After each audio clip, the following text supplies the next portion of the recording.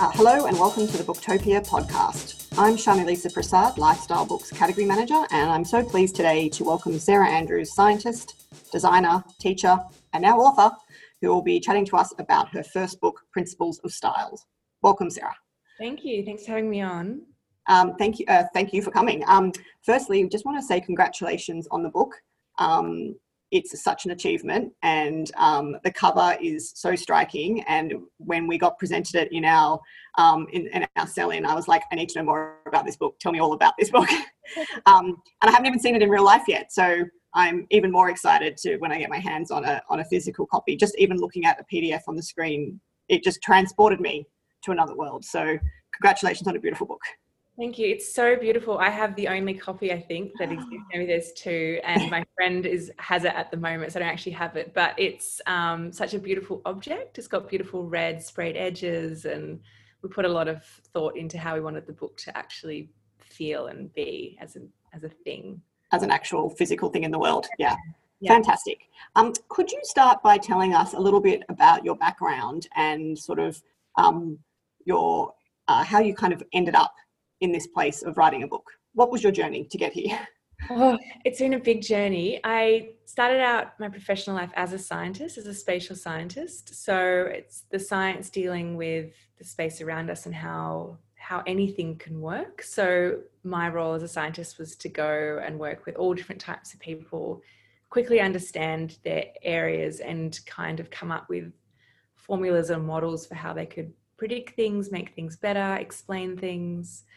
So later on in my professional life, I went back to study design because I'd always been very creative and it was definitely a deep passion of mine, and fell in love with it. But what I realized was that design is a science, and I could apply my science to design and work out, I guess, rules for how things were done, and explain how visual beauty can work. And I found that really interesting. And I started to teach, using it for myself in my own home life, in my work as a designer. I started working in other people's houses. And then I ended up with this little cottage on the west coast of Tasmania, which became wildly successful, called Captain's Rest. And I started teaching what I did to other Airbnb owners just through my success. But what we found in the later years is that people who were interested in interiors with no interest in renting out their spaces were doing my classes just because it became so well known as really one of the best styling schools around. Because I was able to teach people who weren't traditionally creative or didn't really understand how to pull their interiors together. I was able to teach them to the level where, a lot of my students have been on covers of magazines worldwide, but they've been featured around the world. And these are people who never thought they could create beautiful spaces. So just the success of that really led me to writing a book to sort of give a little piece of that away to everybody who wanted that. Oh, that's beautiful. And I definitely felt reading through the book that it would be so helpful for people who just imagine that there's two kinds of people in the world, right? The people that innately understand design and people that will just never get it. But you really do step people through how you can actually, like you said, apply science and apply principles to still be true to yourself and your own views, but to actually be able to make that aesthetically pleasing to other people as well. Because there are things that our eyes just automatically like and don't like. Yeah, absolutely. I think I've always found design world and interiors very elitist, which I've never agreed with. I think that you can make any space around you beautiful to your own taste. Mm-hmm. It's just knowing a few simple principles of design and a way to sort of express yourself. And that's what the book really illustrates. I think, a big part of my teaching and my work is taking the elitism out of what I do. And, my cottage Captain's Rest was started on a budget of about $1,000. Wow. That just seems crazy if anyone's watched the block, right? Yeah, exactly. I think that there really is another way it can be done, which is why I wanted to write this book. Yeah, Beautiful. Can you tell us a little bit about what the process was of like actually writing the book itself? Was it really hard just to decide, you know, which 10 principles or how you were going to, you know, how you were going to put them into the book? And was there things that you ended up leaving out, you know, that might be there for a second book maybe? Yeah, yes, absolutely. So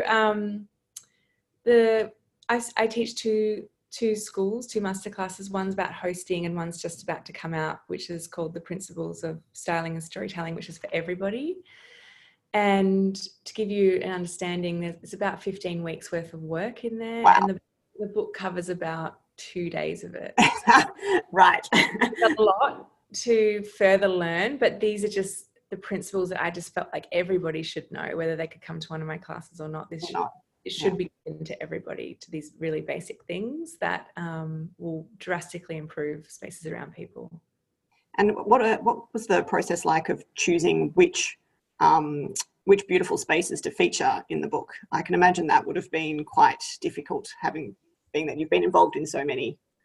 Yeah, so I wanted to write the book that I always wanted to read growing up. And what I'd always found really frustrating about interior books is they showcase between 10 and 20 beautiful houses, and maybe there'll be one room or one image in that house that really speaks to you. So you buy this book and there's probably like 10 images in it that really, you know, connect to one story.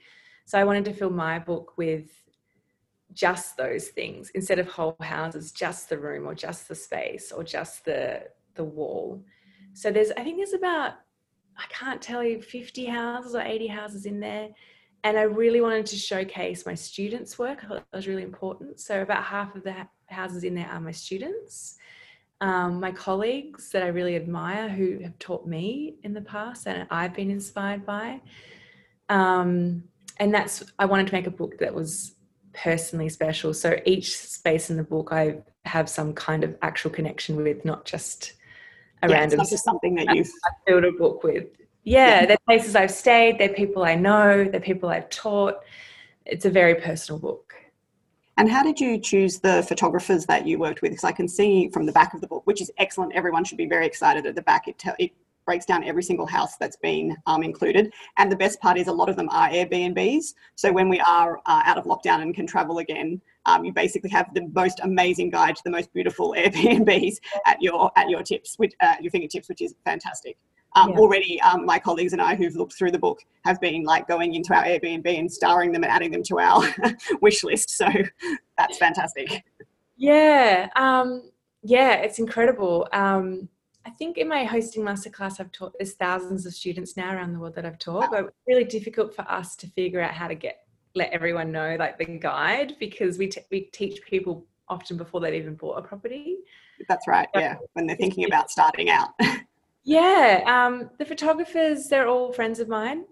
I think my work, it's really different. I'm not an interior stylist. I guess I am, but I'm mainly a teacher. So all of these poems I know, and therefore I know all of the photographers personally as well, because I know who's shot the place, I know how well they're doing.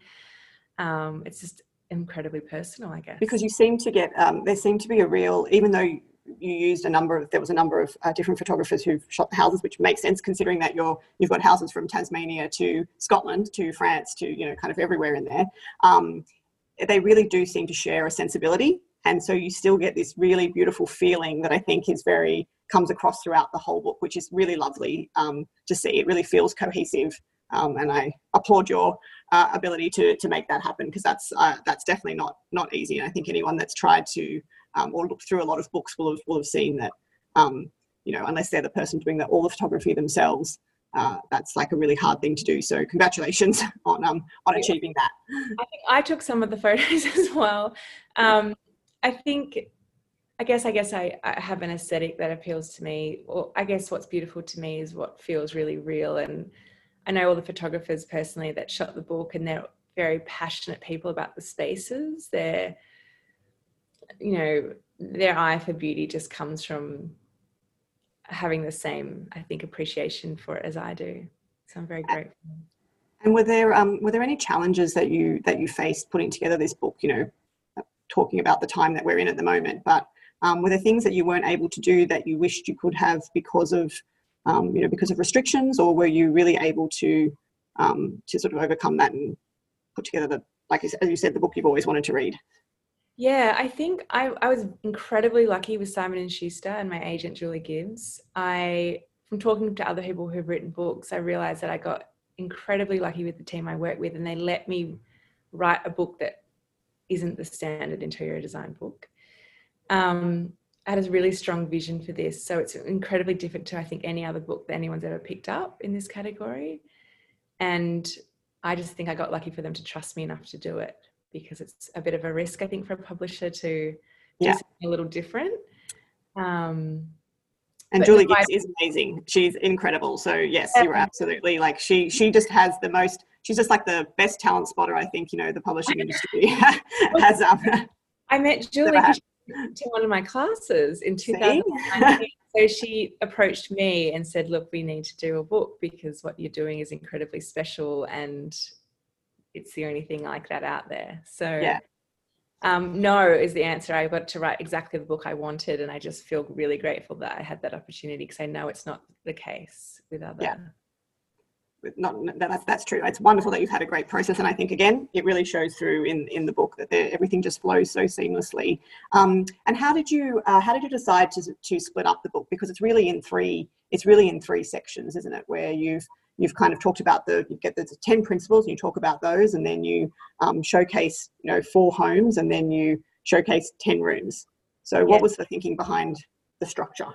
Well, I think what's different about me and why people resonate with my work so much is because I am a scientist, so I'm able to describe things in black or white terms. So you pick up another book and they'll be like, oh, use white because it makes you feel lovely and soft and calm. So it's all these like wishy-washy concepts, and you sort of think, well, what does it actually mean, So my book is just really practical and useful. So it lays out 10 principles, and then it shows visual experiments for each of the rule applied and the rule not applied, so you can read the description, understand it visually, and then see examples of that used in spaces.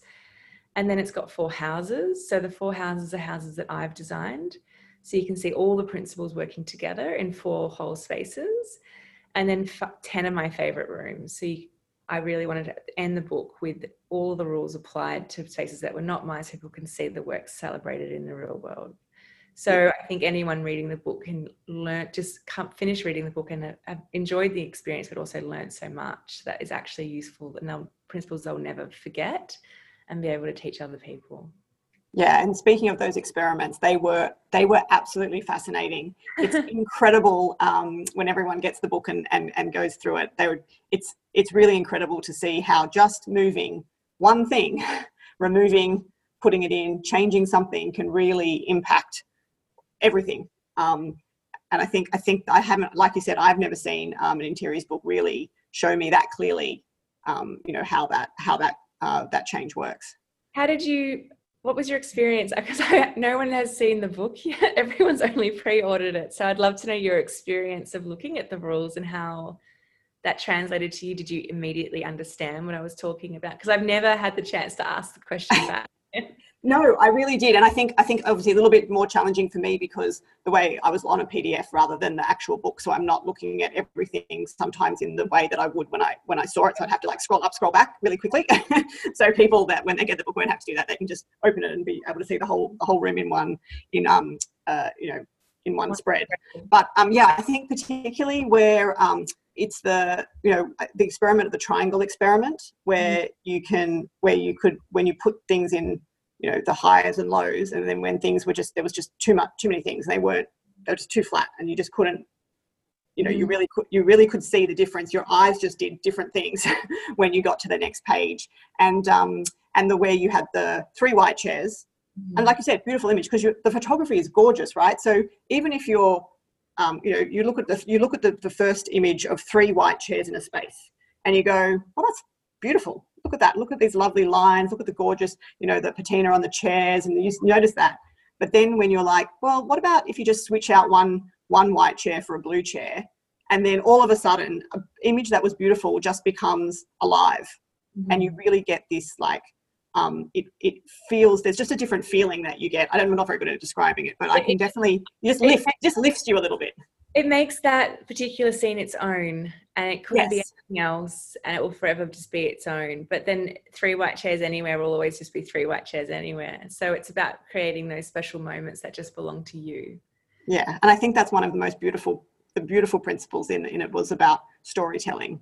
Mm-hmm. And I think that's probably something that a lot of people are probably a little bit scared to do, because they're worried that if they're telling their story, that other people might judge them. But like you say in the book, it's all about what makes you happy, and what are the things that touch your heart.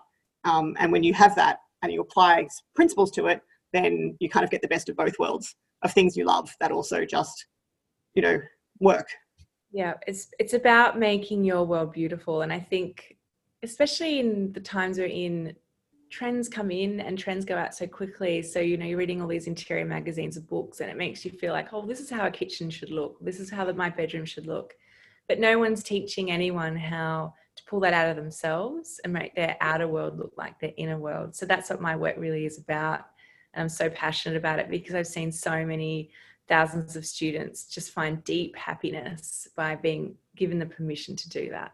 Yeah. And I think be able to do it beautifully. Yeah, and especially now when, a lot of us that are listening, will be listening to this, will have either spent a lot of more time in their homes than they may have planned, or will be spending more time in their homes. That if you can't make your home a place that, your eyes like to look at, then, that's quite sad. So the fact that not everyone could necessarily do your classes, but everyone can have this book is such a treasure, I think, for all of us. A couple of things when we were going through and having a look, like I said, my colleagues and I were looking through remotely together your book. Yes. Such a great fun time we're having now. You mentioned kind of near the beginning of the book about how you can sort of find clues about how people live in sort of various countries by their style choices. You sort of talk about when you see like the rows of shoes inside at the front door in Japan, that makes you sort of think of order and structure, and a bit about parking stations for bicycles in Belgian towns reminds you of the Belgian people's enthusiasm for community and green living. So what do you think Australian design says about Australian people? I think, I'm not sure I agree with Australian design. I think that... Is it a bit like Australian cuisine? Yeah, because there's a little bit of everything. I think that's probably our blessing as Australians, is we can borrow from other cultures because we don't really have our own. We're kind of developing this hot pot, or this rotational dinner sort of thing. But I think what I would like to see Australian design be is just about putting happiness and comfort at the forefront. Yeah. I really shy away from trends and being told what things should look like. And I think I would like Australian design become the sort of hero of celebrating the individual and what makes an individual happy and feel well to actually live in a space, putting wellness of living first, putting happiness first, putting feeling relaxed, and taking elitism off the... Yeah, which to me actually sounds exactly what, as Australians, we like to think, even if we might not be there quite yet, we like to think we are. So I think that actually, if we can do that, that would be amazing. Yeah, that's what I would like to see. Yeah, that's a good goal. I think that's a great goal. The end of elitism through design. I love it. Yes. And celebrating everybody, no matter what their taste is, or where they live, or how they live. Every iteration of that can be beautiful, and I think that would be incredible to see that vision come to life. Now, my one of my colleagues was she loved your book as well, but she's got a beautiful sense of style and design herself. However, one of the things she struggles with is needing everything to be perfectly symmetrical and in balance, and perfectly in place. So one of the rules you talk about is sort of focus on the unexpected, which is taking something and making it a little bit kind of off on purpose. And so would you be able to help her or help others like her with a tip to sort of help them get out of this mindset of everything's symmetrical, like what should they be thinking about when should they think about like an object that they really love and think about like bringing that somewhere where they can see it more closely than maybe they would have if they were trying to match it with something else, or what should they do? This is a long answer. I think she is allowed to be symmetrical and ordered if that's who she is and how she feels. I'm a very B-type person, so I find it hard to know what I'm doing tomorrow. I like to have I like a relaxed environment around me, but she might be someone who needs that order, and to me that's unexpected. You know, I think that if she recognizes that that is beautiful to her, then she needs to embrace it and fully go for it. But I have a saying that people need to think inward and design outward. So at the moment, I think most people design outward. So they're gathering information from magazines, from Pinterest, and then they design their homes. So they'll like flick through Real Living or Country Style and look at all the beautiful kitchens and bathrooms and then make theirs look the same. So what I try to get people to do is design inward. So think about what they like, what inspires them as they walk around. Maybe they see a beautiful color on a fence, or it's about noticing what looks beautiful to you, recognizing that, and then designing your spaces around you by pulling that out. So if order and structure really makes her happy, she needs to really go for it, I think, in a big way. But if she's just worried about what other people think, then she just needs to do a bit more inward reflection and outward. Yeah.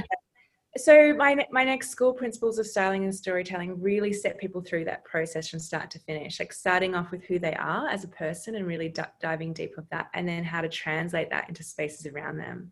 And that's a really big and important process, I think, for all humans to learn. We're not given those skills. No.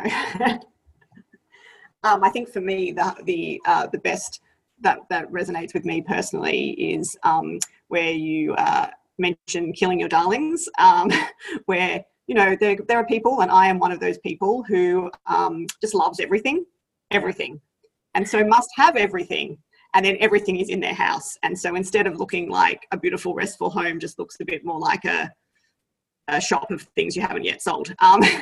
So I think for me, what I'll be taking away from that is definitely looking and at everything that I have and seeing what are the things that maybe don't need to be in that space, to actually, like you said, give your eyes a rest so that you can appreciate all the beautiful things that you have.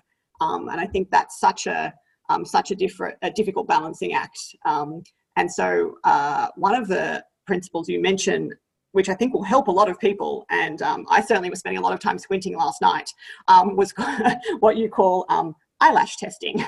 Could you talk a little bit more about what that is and how you do it? Eyelash testing is when you just look through your eyelashes basically and see what is standing out to you. So I'm here in a hotel and it's actually quite a mess behind the computer, but what's popping out to me is the red lid on the dishwashing bottle, and there's a horrible red label on the olive oil bottle. So those things, when you take them away, when your eye scans a room, there's a calmness that doesn't, so you're not visually focusing on those micro details that are distracting. It's so interesting. I think that you need to be very brave in your spaces. My Space Captain's Rest is a really like kind of busy, humble, curated shack. So there's lots of things there. And I bought my home last year in Tasmania, and it's this giant brick, minimal, almost like a church or a monastery. And I just didn't want anything in it at all. I just wanted a couch and a bed, and that's it. Nothing, not an art, nothing on the benches, no curated collections. And even I felt that pressure that people would expect me to have that because I'm a designer. And it's other place that looks like this, but there is a bravery. I'm like, no, actually, I just don't want my eyes to rest on anything here. I just want to break from stuff. I just want nothing here.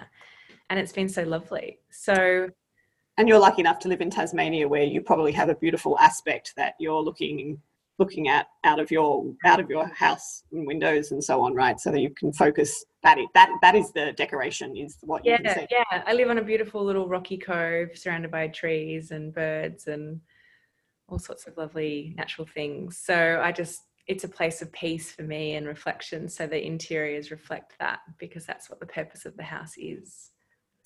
Well, that sounds like a place that I'm sure all of us would love to love to be Like, at right now. I'm looking at a construction site across the road. Which is probably what a lot more people are realistically, unfortunately, looking at out of their out of their houses.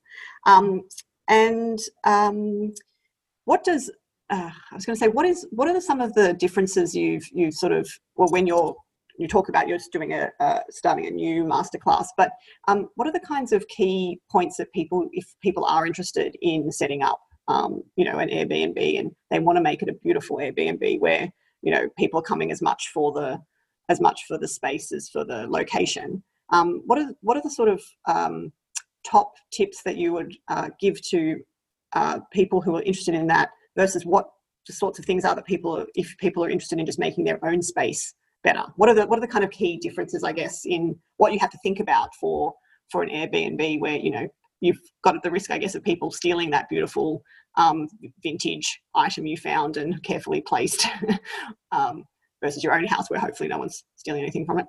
Yeah. When you're creating spaces for renting out, they could, they're even business spaces. So if someone has a shop front or an Airbnb or a hotel or an office space that they're designing, the design isn't for you, it's for business, it's for a guest, it's to attract people in, it's for people to lust on Instagram, it's for people to get married in or want to get engaged there. It's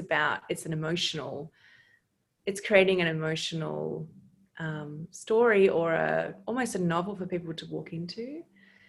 So it's very different than designing your own spaces. Your own spaces is about thinking about you, what you really want. So, my Airbnb Captain's Rest, it celebrates a story of being on the ocean and the jetty and fishing and the west coast of Tasmania and rows in the boats and wine by the fire. So it's building a space for people to live that dream in, whereas your own homes are building a space to, I guess, that it's an instrument to guide how you want to feel. So my own home is an instrument to calm me down, give me space to relax, space for new ideas to come in, to restore. So a home is an instrument to help you feel how you want to feel. So for people that might be different. So that might be families. So if you're in a family, you might want to create a space where each member of the family feels considered and happy and looked after. If you're living on your own, you might want a space that makes you feel safe and nurtured and protected, and that you have your own little environment there. If you're newlywed, maybe it's a space that celebrates your relationship and the people that you are and that you want to be in the future. Spaces are incredibly powerful to shape how we live. So considering those things is important. Yeah, absolutely. Excellent.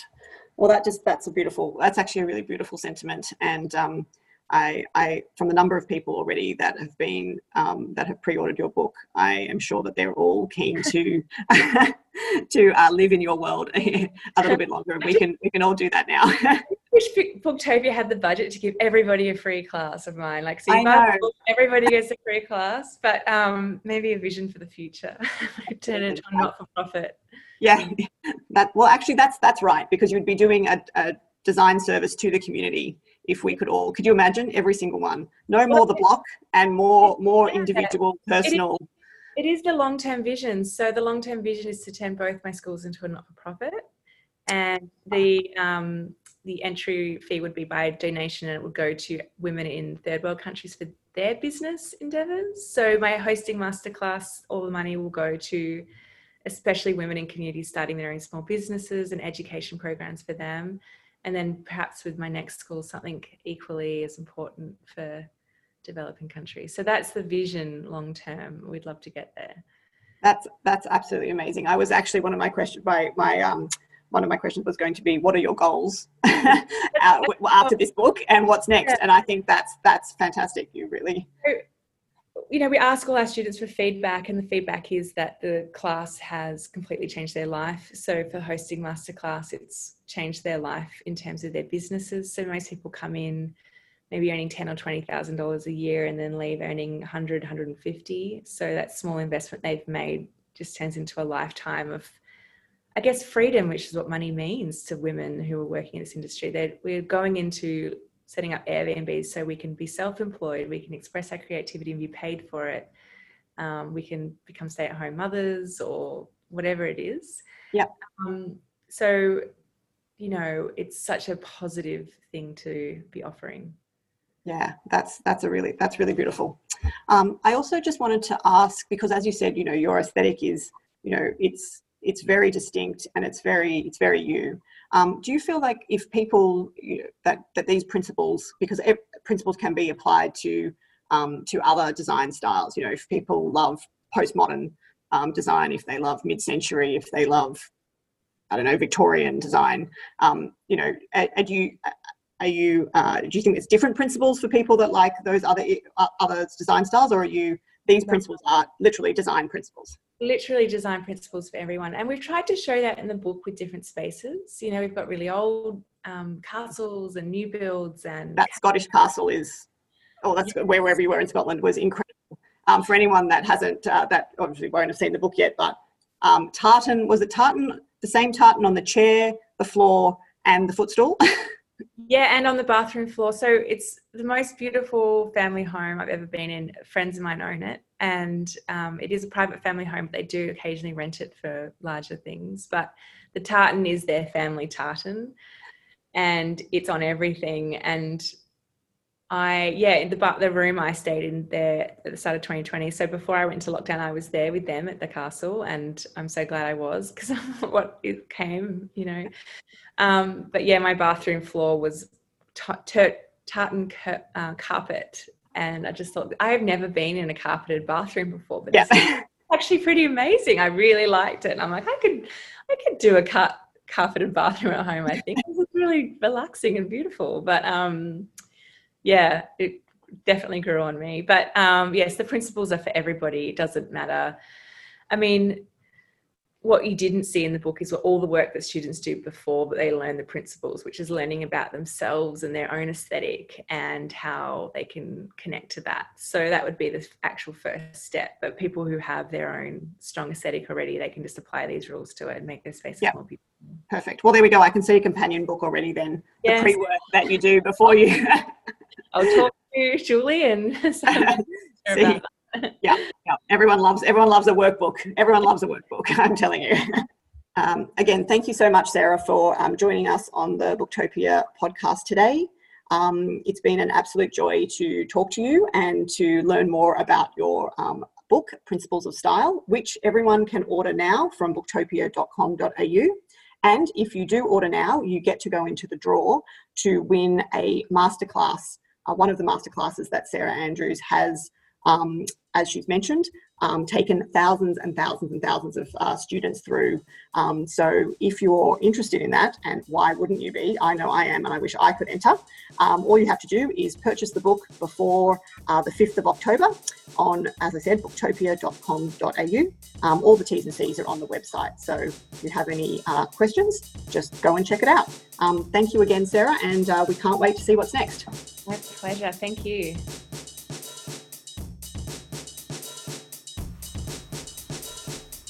Thank you for listening to the Booktopia podcast channel.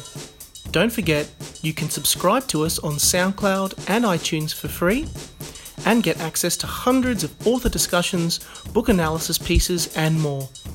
Or, if your eyes need a workout, head to Booktopia TV on YouTube.